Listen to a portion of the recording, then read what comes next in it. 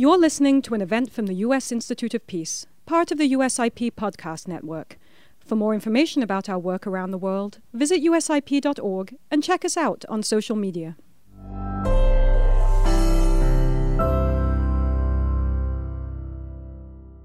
Good morning, everyone, and welcome to the United States Institute of Peace.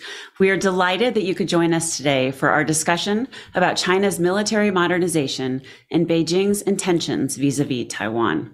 My name is Jennifer Statz, and I'm the Director for East Asia and Pacific Programs here at the U.S. Institute of Peace, and it's my honor to be moderating today's session.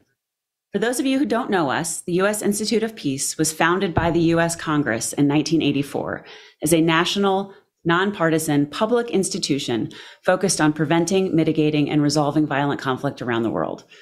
Not surprisingly, much of our work today focuses on how we can avert crisis and promote peace and stability in the Taiwan Strait. That's largely because, as you know, in today's world of increasing strategic competition between the United States and China, Taiwan stands out as the issue with the greatest potential to trigger a violent conflict in the Indo-Pacific. The stakes are high, not only for the United States and China, but most importantly, for the 23 million people who call Taiwan home. If you've been following the news lately, you may have come to the conclusion that prospects for peace in the Taiwan Strait appear bleak. PRC provocations around Taiwan have increased considerably in recent months. The most notable example being large-scale military exercises undertaken by the PLA in response to then Speaker of the House Nancy Pelosi's visit to Taiwan in August of last year. Meanwhile, as China continues to advance its decades-long military modernization process, many are becoming increasingly concerned that the PLA will use its new capabilities to compel Taiwan to accept unification. In light of all of these developments, the National Defense University's new edited volume, titled Crossing the Strait, China's Military Prepares for War with Taiwan, explores the political and military context of cross-strait relations today. Its authors focus on understanding the Chinese decision calculus related to the use of military force, the capabilities that China's military would potentially bring to the fight, and what Taiwan can do to defend itself. It is a timely addition to the conversation around one of today's most pressing peace and security issues. Today, we are privileged to have four of the volume's authors with us to explore their findings: Andrew Scobell, Phil Saunders, Joel Withnow, and Alexander Huang. We're going to start off with opening questions for each of them, and then we'll leave plenty of time at the end for questions and answers, including questions from the audience. If you're watching this on the USIP website, there is a chat box on the website page, and you can enter your questions there. If you're watching us on YouTube, you'll need to go to the USIP page to type in your questions. So with that, let's dive in. Our first speaker will be Dr. Andrew Scobell. Dr. Scobell is a distinguished fellow for China at the United States Institute of Peace. Previously, he was a senior political scientist at RAND. He has published a number of books and monographs on the PLA, China's grand strategy, and civil-military relations in China. He was born in Hong Kong and earned a PhD in political science from Columbia University. So Andrew, thank you for getting us started off and for organizing today's event. We'll pass the first question to you, which is this, an easy one to get us started. Is China preparing for war with Taiwan? Thanks, Jennifer. I guess the short answer is yes, but there has been a long-term goal of the Chinese Communist Party is to achieve unification with Taiwan, but this hasn't precluded the use of force. But this goal to have the capability to capture Taiwan is more of a medium to long-term one rather than a short timeline. So the good news is, if you can call it good news, is there's no discernible sense of urgency. But on the other hand, there's plenty to be worried about. I'll make four quick points. First, Taiwan's always been a high priority of the Chinese Communist Party, realizing unification. It's become even more prominent under Xi Jinping, and now there is an explicit link made between achieving national rejuvenation and realizing unification with Taiwan. And Taiwan has always been, or for many decades, has been identified as a core interest for China. And of course, what does core interest mean? It means what's worth fighting for. This has Taiwan's a category, the highest category in that core interest. In fact, China's defense minister last November in a face-to-face with Secretary of Defense Lloyd Austin said explicitly that Taiwan is the core of the core. So I think that just accentuates that Taiwan is extremely important for Beijing. Secondly, the PLA continues to build up its capabilities and that are useful in a Taiwan scenario. It stepped up exercises and trainings with a clear focus of preparing for a military operation against Taiwan. Thirdly, what we've seen, as you alluded to in your introductory remarks, we've seen elevated tensions, extreme gray zone activities. More and more, it's become routine for PLA forces to violate the median line in the Taiwan Strait. You mentioned the tensions around the Pelosi visit. That was the most sizable show of force in the Taiwan Strait since the mid-1990s, and that was the so-called third Taiwan Strait crisis. So many people refer to what happened last August as the fourth Taiwan Strait crisis. Fourthly, since the 1980s, the strategy or policy from Beijing vis-a-vis Taiwan has been peaceful unification. That said, Beijing has never renounced the use of force. But I think it's worth asking, what does peaceful mean? It may not mean what the U.S. Institutes of Peace thinks it means, or anyone in Taiwan thinks it means, or anyone listening to this thinks it means. From Beijing's perspective, peaceful, it's worth what that means. It's worth looking at how they've used that term, and an analogy that's been used in recent years, and that is the peaceful surrender, or the peaceful surrender of Beijing, which was then called Beiping, in the Chinese Civil War. So, and this has been an explicit analogy made by authoritative commentators in China. So they talk about the peaceful made the explicit parallel between peaceful resolution of the Taiwan of unification and the surrender of Beiping. So what's important to keep in mind is that the surrender of Beiping was, yes, it was peaceful, but it was the result of extreme coercion, and that probably wouldn't have happened without the bloody seizure of Tianjin. So this is actually called the Pingjin campaign. So there's seen as one campaign. Beijing and Tianjin are quite close together, and so the bloody seizure of capture of Tianjin signaled to the nearby nationalist garrison in Beiping that if you don't surrender, you're going to suffer thousands of casualties, thousands of deaths, and tens of thousands of injuries, and the alternative is surrender, and that's indeed what happened.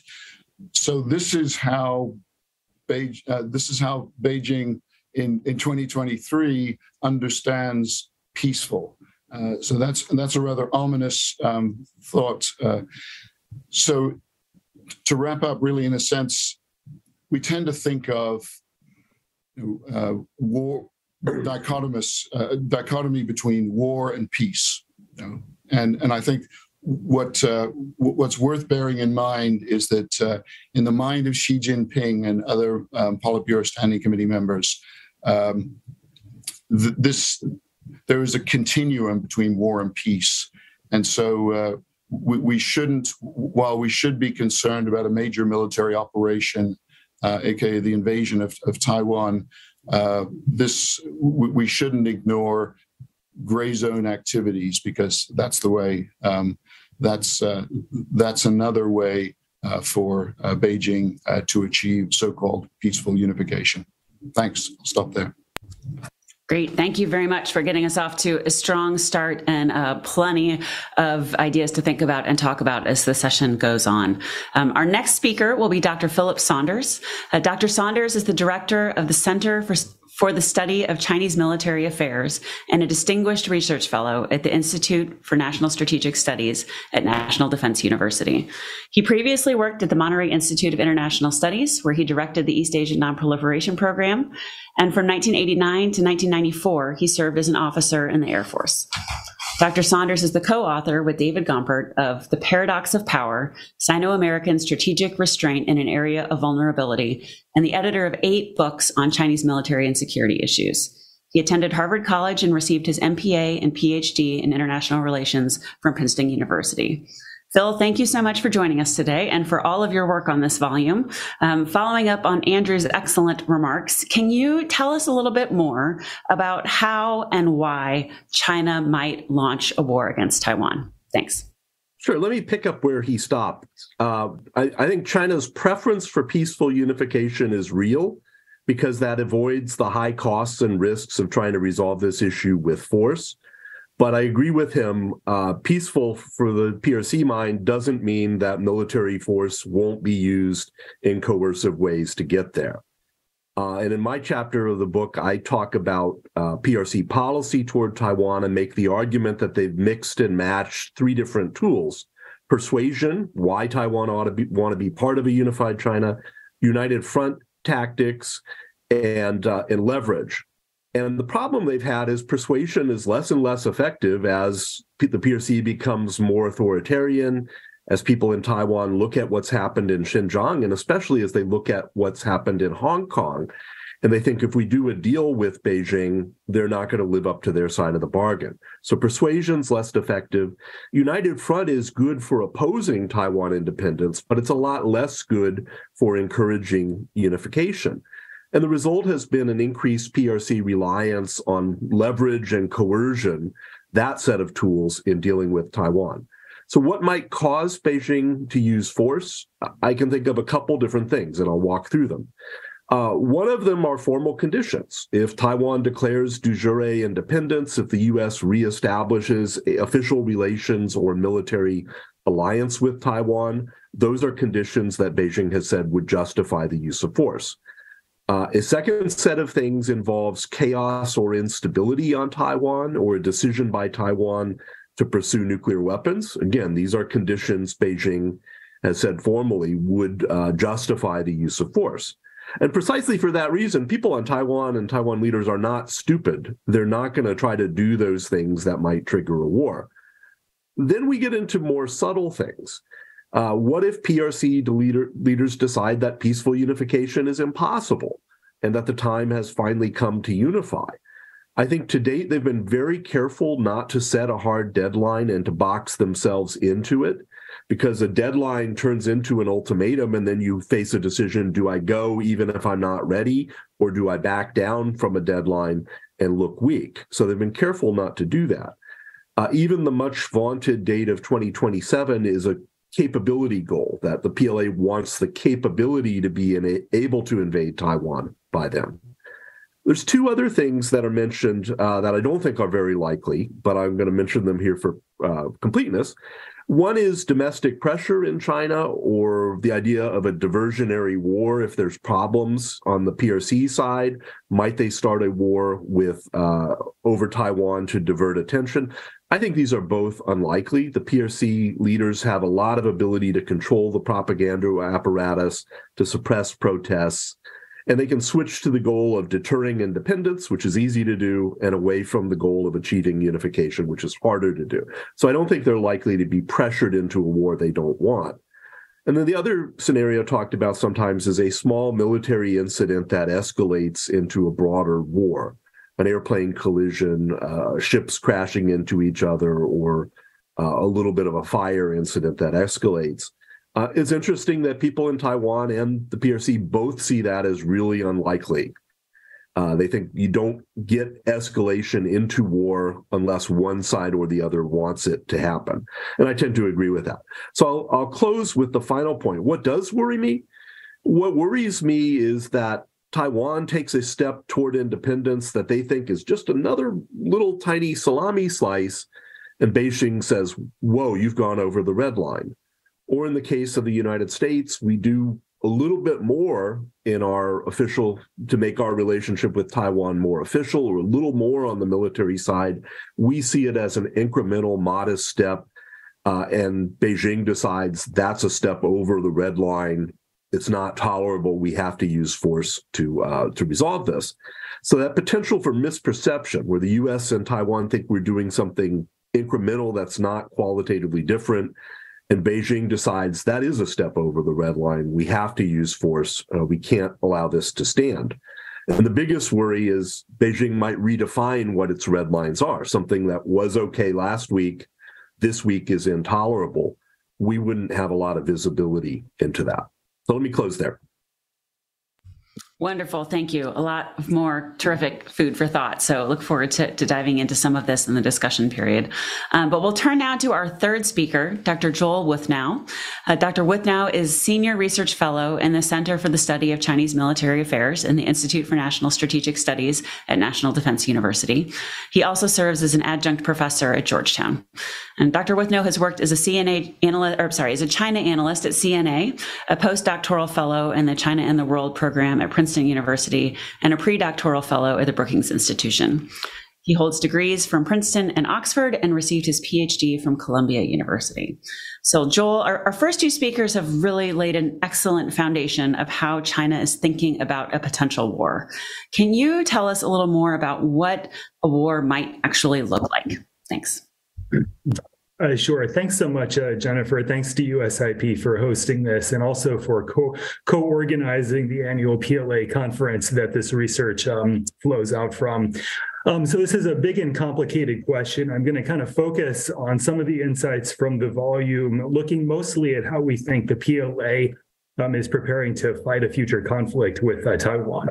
So the first point I would make here is that even though Department of Defense has recently started talking about Taiwan as sort of the pacing scenario, I think it's fair to say that for the PLA, this has been their pacing scenario since 1993, when they fundamentally overhauled their military strategy, started orienting towards Taiwan, and have been building up certain capabilities to do these sorts of things. And so this is not new for them. It's really something they've been fundamentally focused on.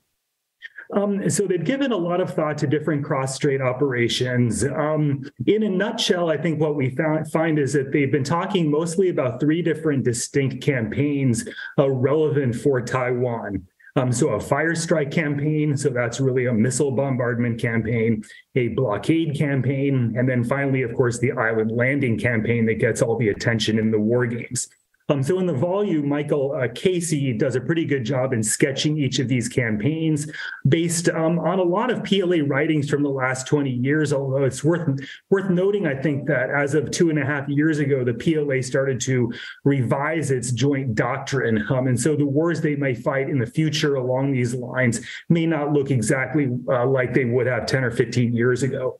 So I think we could potentially see the first two of these campaigns being conducted alone to put huge pressure on the Taiwan government. So either a bombardment of sorts or a blockade of the main island or of an offshore island. The alternative is really to to do it all at once with as little advance notice as possible given to Taiwan and the United States. So maybe not quite as surprising as Pearl Harbor in 1941, but something as close as possible to that. What we don't see is a distinct counter-intervention campaign, but the PLA is candid that in all of these approaches, the U.S. probably will intervene, and so the PLA will have to take steps to delay or to frustrate or to defeat intervening U.S. forces, mostly through long-range strike, and they have a lot of different ways they can do that, but also through non-kinetic means against U.S. systems and capabilities. So I think one of the strengths of this volume is that we go into a pretty great amount of detail on the specific means that the PLA is going to have to solve the logistics challenges of any cross-strait campaign. So how are they actually going to get troops and equipment across 100 miles of water, which is truly a logistical nightmare, worse than the Russians have faced in Ukraine, of course, because Taiwan is an island. So we learn in this book about the organizational reforms to the amphibious forces, which have been fairly significant over the last decade.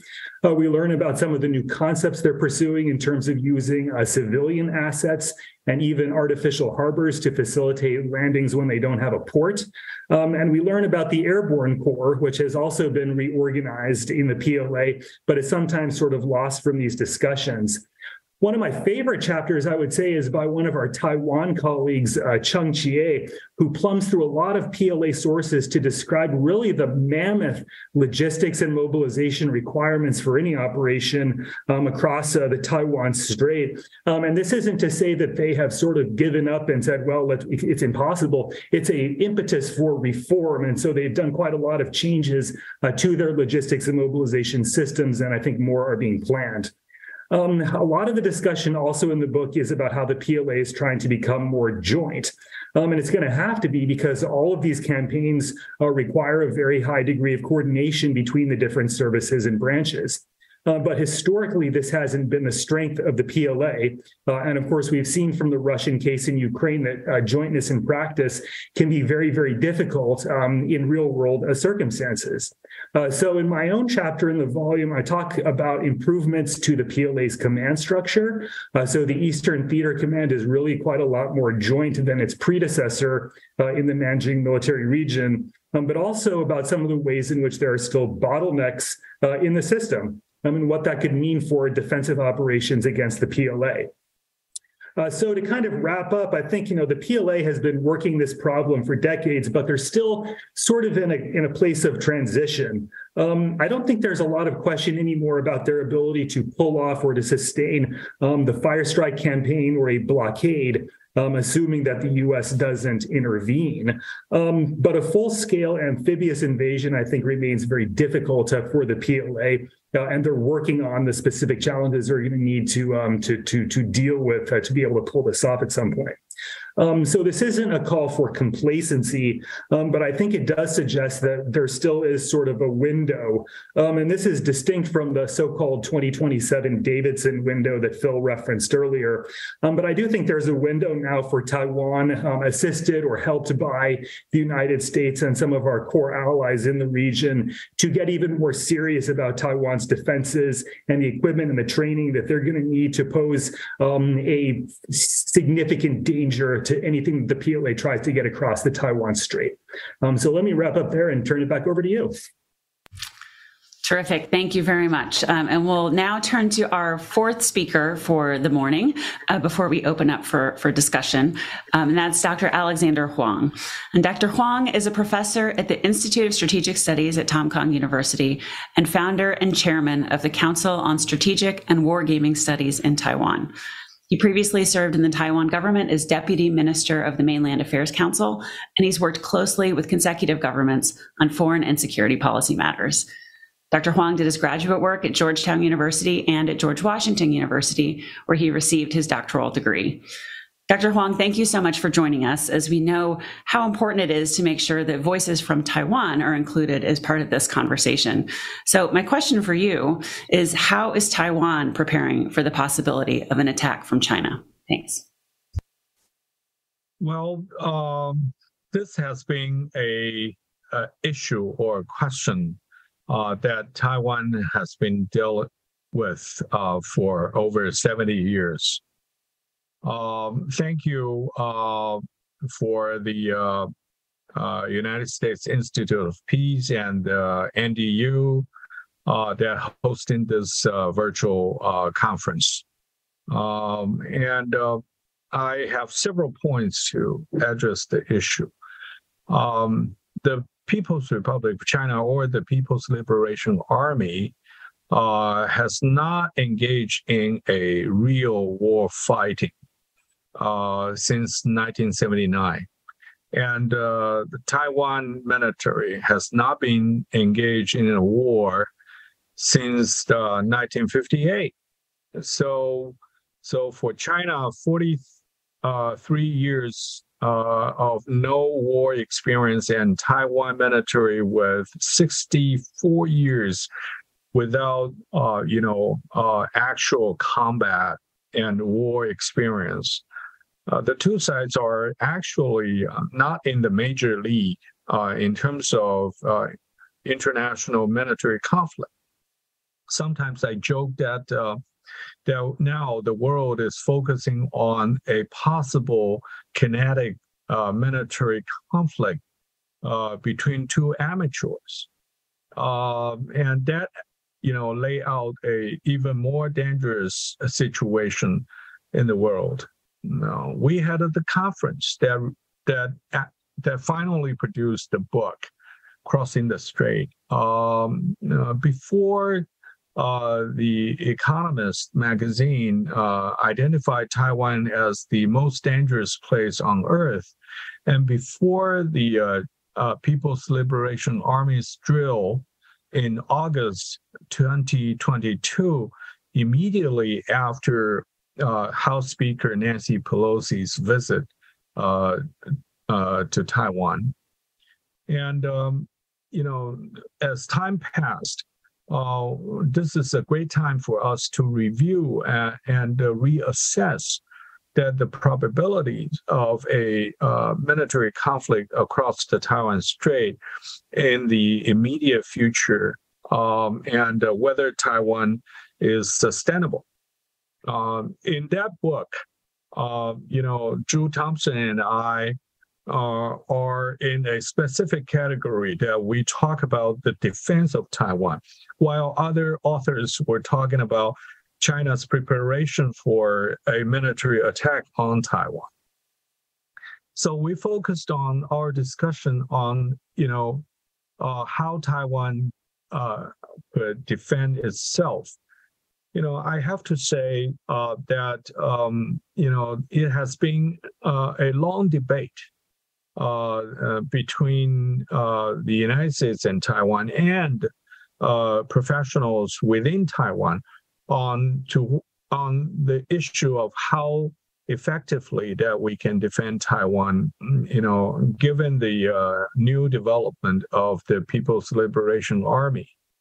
One thing that we focused when we had the conference and when we revised the paper for publication was on a concept called Overall Defense Concept, ODC. And through the experience in the past 2 years, we realized that it is more crucial now for Taiwan to think seriously about a real possibility of the Chinese use of force against Taiwan.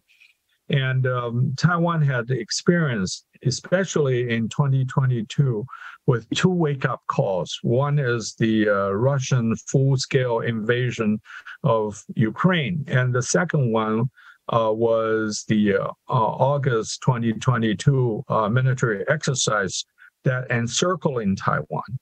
And that two scenarios or two big events that actually reflected that the topics of our chapters and the issues that we address during our conference and continue to guide us to look into how Taiwan can defend itself.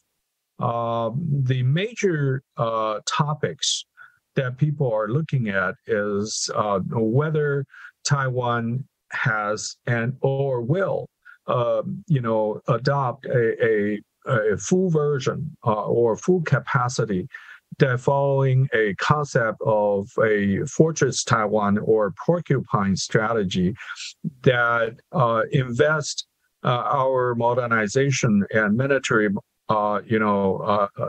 programs that focusing on the sustainability of Taiwan, that if China attacks, that how Taiwan can defend itself individually or long enough until the international influence or support coming in politically, diplomatically, militarily, in all holistic perspective that can change the posture or change the situation surrounding Taiwan.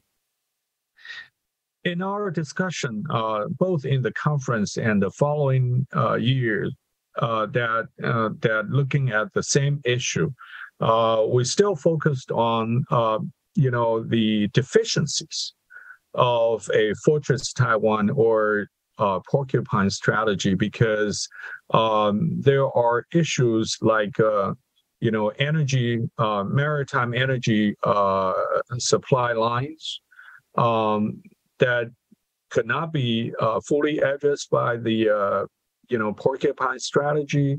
How Taiwan could deal with the gray zone tactics through traditional weapon systems, and how Taiwan should utilize its newly adopted or introduced asymmetrical warfare concept to reframe Taiwan's defense strategy.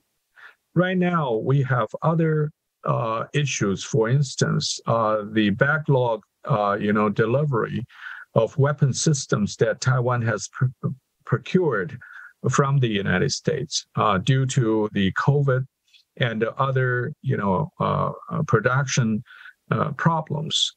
And also, we are also looking at the problems of Taiwan's, mobilization of reserve forces, and what kind of training that they could receive, and whether Taiwan can extend its compulsory military service.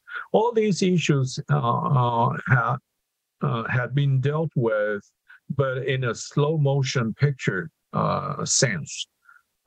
So I would conclude by saying that there are good recommendations. There are new awareness about the situation, but given the potential of a kinetic military conflict, Taiwan still need a lot of time to reform and prepare. And before Taiwan can reach that point, or a point of relative, confidence to deal with a Chinese invasion alone, probably we need to focus also on diplomatic and other preventive diplomatic measures to help Taiwan buy time, so the Taiwan military can reform itself and connect it better and train better with the assistance from the United States and other, liberal democratic countries. So I believe this is an important subject, and the issue will be with us for years to come. And I thanks for the opportunity for me to contribute a chapter, and I'm willing to continue to engage in discussion with all parties. Thank you so much. Wonderful. Thank you very much, Dr. Huang, and thank you to all of our speakers this morning for some really terrific introductory remarks. You've raised a number of really important and interesting issues, and we're already getting some terrific questions in the chat, which we'll be exploring over the next half hour or so. So, again, to those of us to those of you who are watching online, if you have a question that you'd like to pose to our panelists, please enter it into the chat box on the USIP website, and we will be collecting those and trying to get in as many as we can before the event ends. So thanks.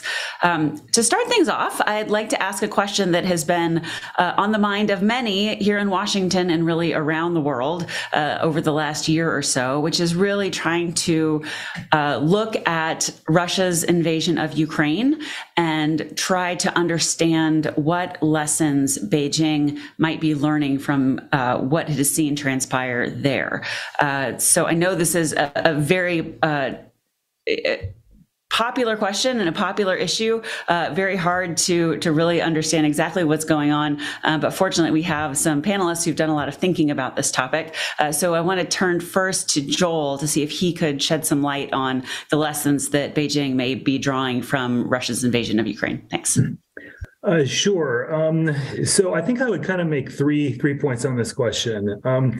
First of all, China cannot help but to have realized that there was a very high level of alliance coordination in terms of sanctions and even in terms of some of the training and assistance that have been provided to Ukraine. And so this probably did lead Beijing to some degree to revise its assessments on the willingness, the ability of U.S. allies to even pay a price in their relations with China if there ever were to be a war. And so I think what that has done has probably been to trigger more thinking at a higher level on the ways in which China can inoculate itself or to reduce the costs of sanctions of any conflicts. And so that's both on the financial side, but also on access to critical resources that China wouldn't want to have shut off for it in a conflict. And so I think there has been greater attention to this. The second is really on the military lessons for the PLA. What we don't have right now is sort of the authoritative readout or dissection of Russia's military ineffectiveness. This is a touchy subject for China. It's something that they don't necessarily want to humiliate their Russian colleagues that they're trying to show solidarity with right now. What you do see, however, are a lot of portraits of individual systems, weapons, and equipment. Some of this was reported in Reuters just a couple days ago, very good article, but they're looking at all dimensions of this, both the kinetic system, things like HIMARS that were very effective, but also things like Starlink, which proved to be very effective for Ukraine. And I think trying to puzzle through what that would mean for a Taiwan contingency, not only in terms of Taiwan's access to that and avoiding an information blackout by China, but also U.S. use of those kinds of systems to preserve access to the Western Pacific. And then the final thing would be in terms of kind of strategic deterrence. I think from China's perspective, one of the things that went right for the Russians was able to coerce the West not to really militarily intervene in terms of boots on the ground, mainly through nuclear signaling at the start of the conflict. And so China has a similar idea of strategic deterrence as the Russians have. And so I think from their point of view, what this does is to make them more confident or even overconfident that they in some way could actually deter or diminish U.S. and Western intervention by means of their signaling through their more larger and more advanced nuclear and strategic capabilities. And so I worry that that would actually give them overconfidence in being able to deter U.S. intervention and what that would mean for sort of crisis stability in a future conflict with two nuclear-armed countries. So I'll stop there. Terrific. Thank you very much. Very helpful in trying to understand this complicated issue. I think we'll turn next to Andrew Scobell to weigh in on the same question. Thanks, Jennifer. One quick observation following from Joel's excellent analysis. Beijing and the PLA may not be learning the lessons from Ukraine that we hope they're learning, or we think they might be learning. And so it is, I think they do, as Joel said, probably have some overconfidence. That said, as I think Phil emphasized, it is a risky launching a major military operation against Taiwan is risky, and it's riskier than Ukraine. So this is we can't see inside Xi Jinping's mind, but in some ways that's what it comes down to, because he is China's commander in chief and he is so powerful. It really is his decision. But in my chapter, I try and apply prospect theory to thinking about Beijing's calculus about to use or not to use force against Taiwan. And so what's important is does Beijing see itself in the domain of gains or in the domain of losses? So if, in other words, if things are going well, if in terms of managing the Taiwan issue, in terms of China's economy and so on, is the outlook looking positive? Are things going in Xi Jinping, the Communist Party's general direction? Then in that atmosphere, in that climate, Beijing is much less inclined to launch a risky operation against Taiwan.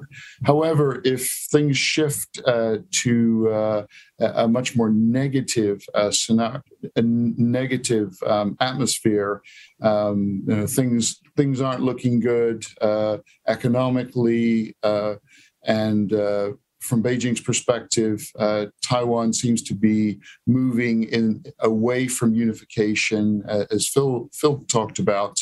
Then that changes the calculus in Beijing, and you'll see a more willingness to accept risk. So the problem is, as I mentioned at the outset, is to answer the question of, does Beijing see itself in the domain of losses or the domain of gains? We have to see inside Xi Jinping's brain. So that's the good news is it's clearer. It would be much clearer if Beijing is actually preparing militarily for an operation against Taiwan. We would have indicators and warnings of that. But looking into the calculus of Chinese Communist Party leadership, that's a much more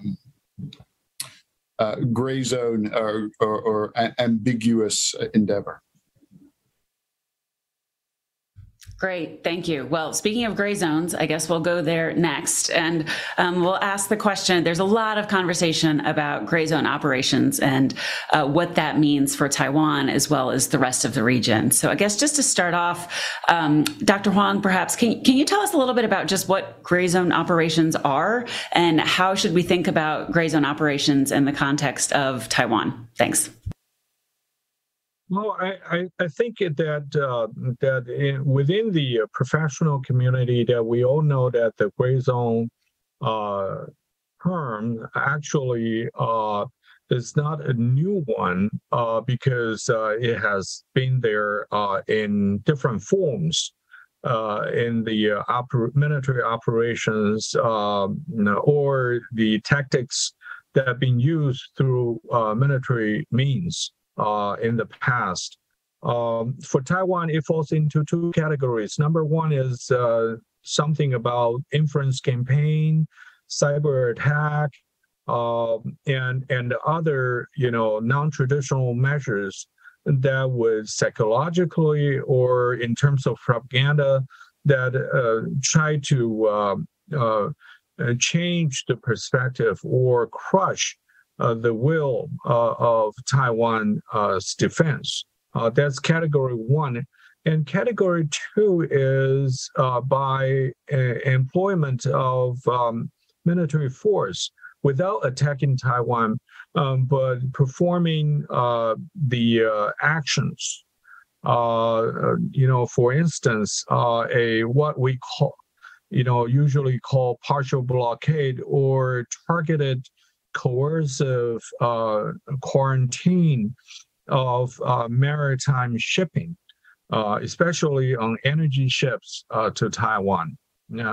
Everybody knows that during the the military drills in August 2022 that encircling Taiwan, when China announced its military drill, it stated in the very beginning that it will last for only 72 hours, covering 7 zones that surrounding Taiwan. That was only 3 days. But we all understood in Taiwan that if the length of the military drill was not 3 days, but 3 weeks, and that will significantly disrupt the energy shipping to Taiwan from the Middle East through South China Sea and get into Taiwan. If we apply for the overall defense concept or 100% asymmetric, a porcupine type of military investment and modernization or build up, Taiwan would not have the ability to deal with the second category of military pressure and squeezing Taiwan's defense capability. Let me give you one example. That when China stepped up its naval and air coercion or pressure over Taiwan's air defense identification zone as a new normal, Taiwan's air defense assets had been, especially the Air Force, fighter jets, are wearing out much faster than our original investment and procurement assessment. In other words, that the parts and the critical equipment on board our Air Force fighter jets would have much less interval of maintenance and logistics support. With the back-ordered and other restrictions by the defense procurement contracts, and Taiwan's air defense capability is wearing out pretty fast. Those kind of gray zone area would not involve in a direct kinetic military invasion or amphibious landing against Taiwan, but will be able to significantly weaken Taiwan's defense capability. Another is that the energy, Taiwan had talked about social endurance for years, but if our LNG ships and the oil tankers would be stopped or quarantined by the Chinese Navy, Coast Guard, or maritime militia for whatever reasons. And that would create a lot of problems for the psychological impact on the general public in Taiwan. And that's the part that Taiwan military may not be helpful for the overall defense of Taiwan. So these are the issues that we see a gray zone challenges are mounting and is real, and we need external help to assist Taiwan to address all these issues. Great. Thank you very much. That was incredibly helpful. This is obviously an important issue. There's a lot to say about it. So we've got a few other folks to chime in on this question. We'll turn first to Phil Saunders. Just a couple brief points. First, there's a great chapter in the book by Matthew Duchatel from the Institut Montaigne in France, which goes into this in some detail if you want to read more. I think of gray zone as the use of military pressure while staying below the threshold of lethal force, and sometimes substituting paramilitary forces for military forces. And that's certainly something that the PRC and the PLA have ramped up against Taiwan since President Tsai took office, but also especially since the Pelosi visit. One issue there is, yes, military pressure can impose costs, but if it's not using lethal force, can it really force Taiwan to capitulate on the fundamental political issues at stake in this conflict?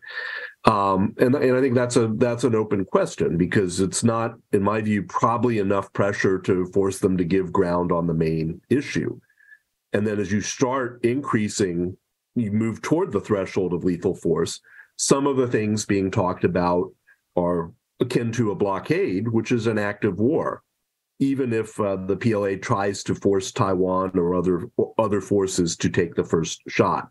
So it's certainly something that China is doing. It is applying pressure. It is a challenge for Taiwan, but I don't think it gets the PRC all the way toward Taiwan conceding the main point and agreeing to unification. Let me stop there. Great, thanks. Joel, over to you. So just a couple quick points on the gray zone issue. First of all, this is a bit similar to what Phil was mentioning there at the end, but it's really the question. Now we're sort of in a new normal of heightened military activity, both air, maritime, you name it.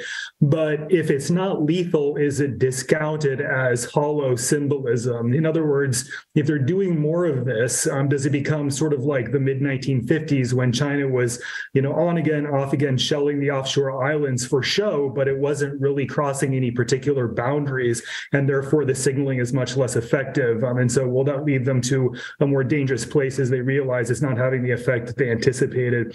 And the other thing is, if they're going to do much larger exercises around Taiwan, and we saw a bit of that in August and September last year, but at some point in the future, maybe not this year, are they going to get to the point where they're really starting to come close to the actual parameters of a real invasion? And what would that do for our, meaning Taiwan, the U.S., and Western ability to correctly predict whether this is actually an exercise or whether it's an invasion? And would that potentially lull us into a rather complacent state? This is, just another exercise, but actually it's a strategic deception. And so those are some of the things that I worry about as they significantly ramp up and get closer to the scale of real combat operations. Terrific. Thank you very much. I know we are getting a lot of great questions. We're also getting short on time. I guess I would ask, thinking about what all this means for the United States, what can or should the United States and perhaps also its allies and partners do now to help deter China from deciding that this is the right time to launch an invasion on Taiwan? What can we do to affect Xi Jinping's decision calculus and try to prevent a war? Does anyone want to jump in on that question? Sure. Thanks. I'll be brave and go first. So first, there's a lot of things on the military side, but I think one of the most important ones is to say this is a different case than Ukraine. This is one where the U.S. stakes are higher, both its stakes in protecting Taiwan's democracy, but also its stakes in terms of the credibility of our commitments throughout Asia. And like it or not, our allies, Japan, South Korea, Australia, look to how we handle the Taiwan issue as an indicator of U.S. commitment and staying power and willingness to uphold our commitments. So I think the first point is to make clear to China that our stakes are higher here. And a vague nuclear threat like Putin gave with respect to Ukraine isn't enough to keep the U.S. out of a conflict. I think there's other specific things that I'll leave to my colleagues to mention in terms of military deterrence and efforts to improve Taiwan's capabilities and the U.S. capability to operate close to China within their anti-access area denial envelope. There's a lot of things the U.S. services are doing to build new operational capabilities, including standoff weapons, including multi-domain task forces that can operate in the cyber and electromagnetic domains. So there's a lot the U.S. military is doing.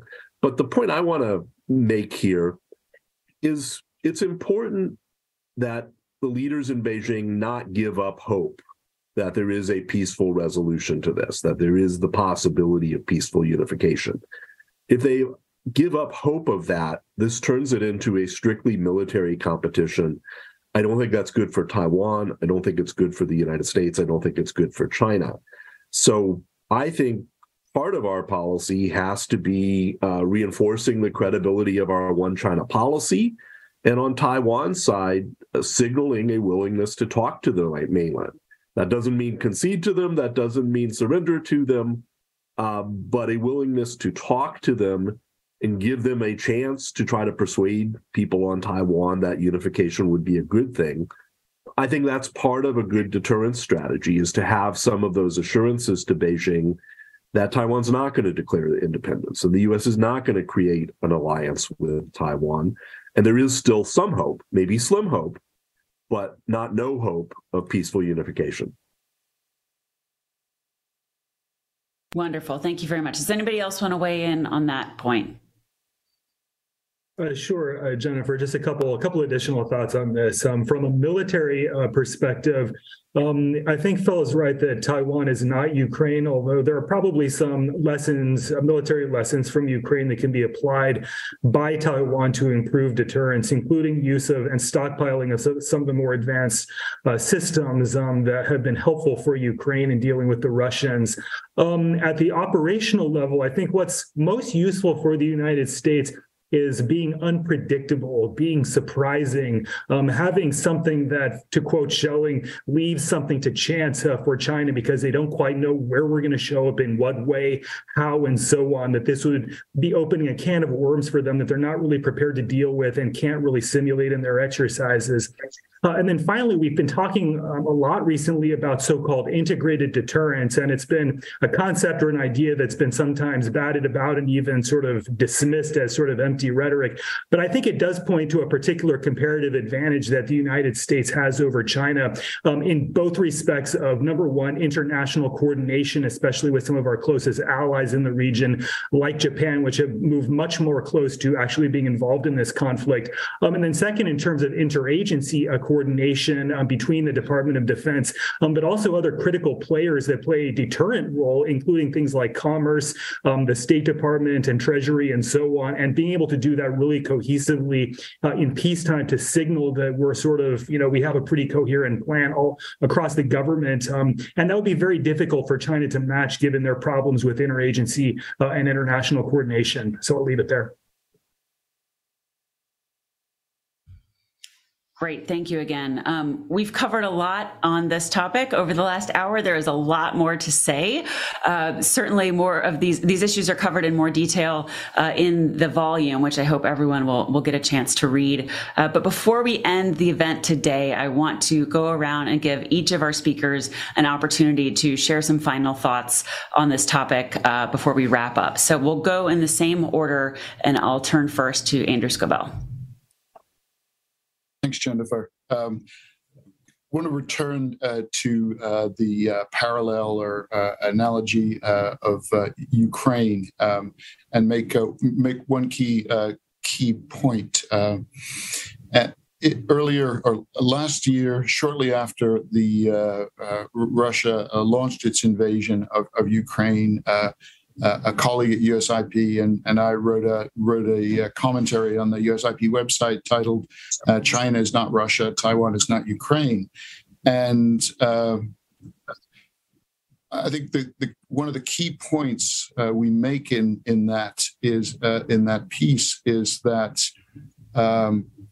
a key difference is that when Vladimir Putin was making the decision to invade Ukraine, he was pretty confident that the U.S. and NATO would not join the fight.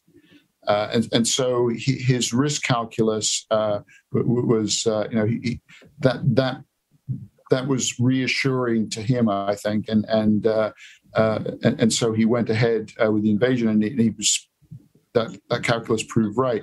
By contrast, where Xi Jinping's concerned and Taiwan, I think he presumes that any military, if China were to launch a military operation against Taiwan, the U.S., that would almost certainly involve a conflict with the U.S. The U.S. military would come to Taiwan's side. So that that is a fundamental difference between Ukraine and Taiwan and the respective calculuses of the irredentist leaders here.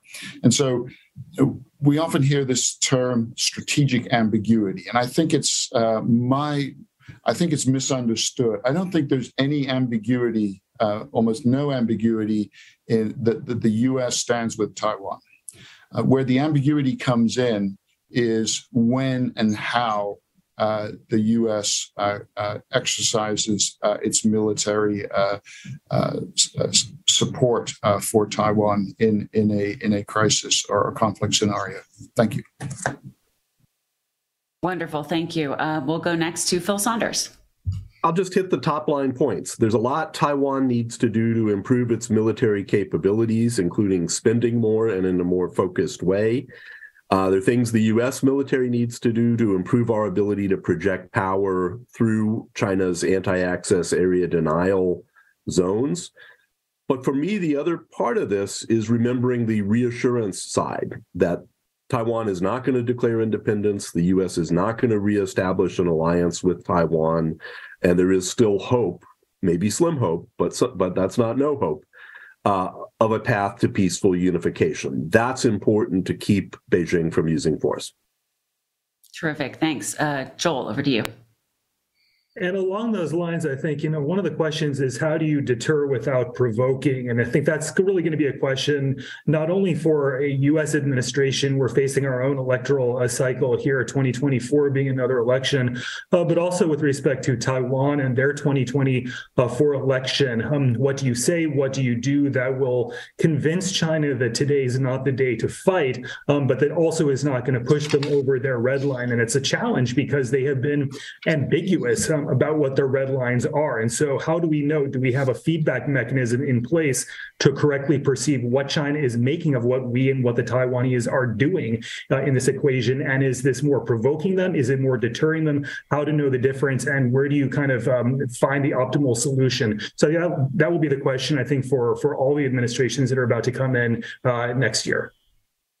Wonderful. Thanks. And for the final word, Alexander Huang. Yeah, I think we are pretty much in line in the overall concept. I think deterrence without provocation, assurances without appeasement are good to say, but it's a difficult balance to maintain.